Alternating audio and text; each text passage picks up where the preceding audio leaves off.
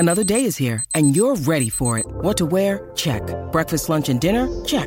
Planning for what's next and how to save for it? That's where Bank of America can help. For your financial to-dos, Bank of America has experts ready to help get you closer to your goals. Get started at one of our local financial centers or 24/7 in our mobile banking app. Find a location near you at bankofamerica.com/talktous. What would you like the power to do? Mobile banking requires downloading the app and is only available for select devices. Message and data rates may apply. Bank of America N.A., member FDIC. This is Optimal Startup Daily, episode 505. Social media can challenge a small business and making it to the other side, both by Dr. Jeff Cornwall of drjeffcornwall.com. And I am your host and your narrator here on the show. My name is Dan, and I'm here with you every single day reading to you from some of the very best blogs that we can find on entrepreneurship and related topics. And today I'm going to share two posts for you. They're a little on the shorter side, so we'll squeeze them both into one episode. And with that, let's get right to them as we start optimizing your life. Social media can challenge a small business by Dr. Jeff Cornwall of drjeffcornwall.com. If you're a B2C business model, social media is probably near the top of your list for reaching your customers. If current statistics about social media are to be believed, about half the world's population now uses social media. However, for small business owners, knowing how to effectively use social media to promote your business can be daunting. But which one? The number one rule for choosing where to promote your business with social media is to know where your customers spend their time online. Although Facebook is still the most popular social media site, it may not be the favorite site for your customers. The preferred social media site varies by age, lifestyle, geography, and gender. For example, if your target market is younger, you may have better success finding them on Instagram or TikTok, as they view Facebook as the platform where mom and grandma hang out. Even if you think you know where your customers go to engage in social media, make sure to experiment with a few different sites. People often go to more than one site for different reasons. For example, they may go to Twitter for news, but Instagram for finding trendy products. Keep in mind that social media is a moving target. Where your customer goes today may not be where they go in 6 months. It is critical to keep up with these trends. DIY or outsource? As social media has gotten more and more complex, even small businesses are relying on experts to manage their digital marketing efforts. More and more entrepreneurs choose to outsource digital marketing and the management of social media. As Stephen Clayton explains in his post at SmartBrief, outsourcing offers the advantages such as cost savings, specialized expertise, and better results. If you do choose to manage your digital marketing in-house, make sure you understand all of the ins and outs of social media. Christina Newberry offers a comprehensive guide to effectively using social media in her post at Hootsuite's blog, and that is linked to in this post. How does she suggest getting started? It all starts with a social media plan. Quote, "But before you leap in feet first, remember, every good business strategy starts with a good plan. Yes, you can use social tools for free, but the time and effort involved still represent an investment in your business. Without a plan, you have no clear goal for what you're trying to achieve. That means there's no way to know if you're getting a return on that investment." End quote. Effective management of social media requires the right tools.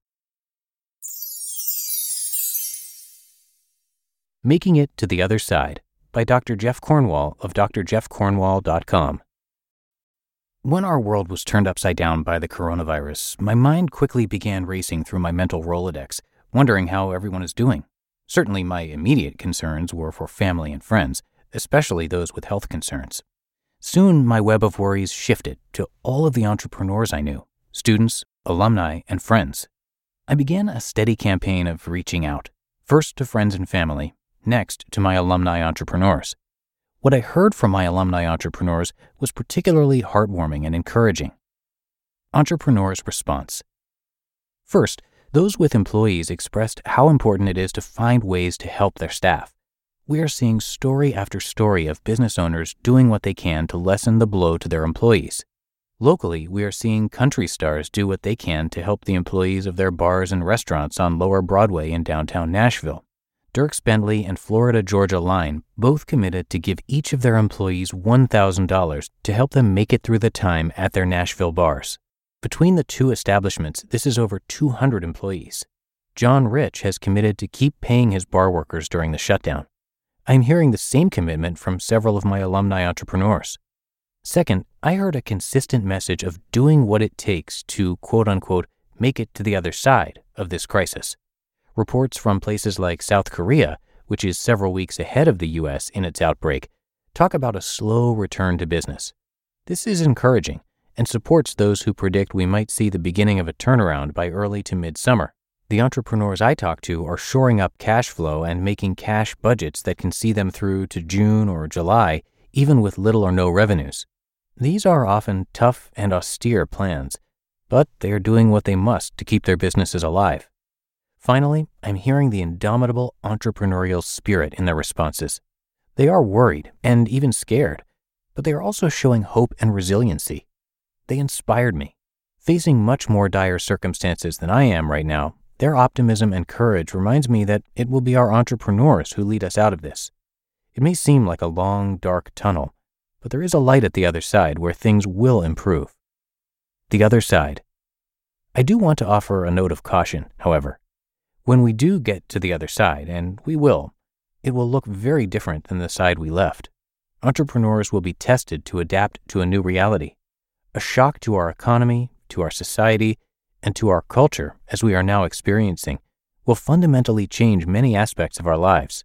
Entrepreneurs will need to be ready not only to survive during this short-term period, but to adapt over the long term, probably like never before. The other side will present a myriad of both amazing opportunities and significant threats. Be ready to be more entrepreneurial than you have ever been before, and you will be all right when we get to the other side of this crisis. You just listened to the posts titled, "Social Media Can Challenge a Small Business," and "Making It to the Other Side," both by Dr. Jeff Cornwall of drjeffcornwall.com. When it comes to hiring, don't go searching for the one. Just meet your match with Indeed. Indeed is your matching and hiring platform with over 350 million global monthly visitors, and a matching engine that helps you find quality candidates fast. Ditch the busy work. Use Indeed for scheduling, screening, and messaging. 93% of employers agree. Indeed delivers the highest quality matches compared to other job sites. And one of the things I really love about Indeed is that it filters out those incompatible applicants. So when you're hiring, the process is much faster, and you only have to consider applicants that are already likely to be a great fit. And listeners of this show will get a $75 sponsored job credit to get your jobs more visibility at Indeed.com/startup. So just go to Indeed.com/startup right now and support our show by saying you heard about Indeed on this podcast. Indeed.com/startup. Terms and conditions apply. Thank you to Dr. Cornwall, and to tell you a little bit about him. Growing up, entrepreneurship and small business was normal dinnertime conversation at the Cornwall household. This set the stage for a decades-long career pursuing entrepreneurial ventures and sharing his knowledge in the classroom. Jeff has spent more than 40 years as a serial entrepreneur. In the 1970s, he started several small businesses and was involved in various family ventures. In the late 1980s, following several years in academics, Dr. Cornwall co-founded Atlantic Behavioral Health Systems in Raleigh, North Carolina, and spent nearly a decade leading the company as president and CEO. After growing it to more than 300 employees, he and his partners sold most of their healthcare holdings, and after the sale, Dr. Cornwall decided it was time to return to the classroom to share his experience and knowledge with aspiring entrepreneurs.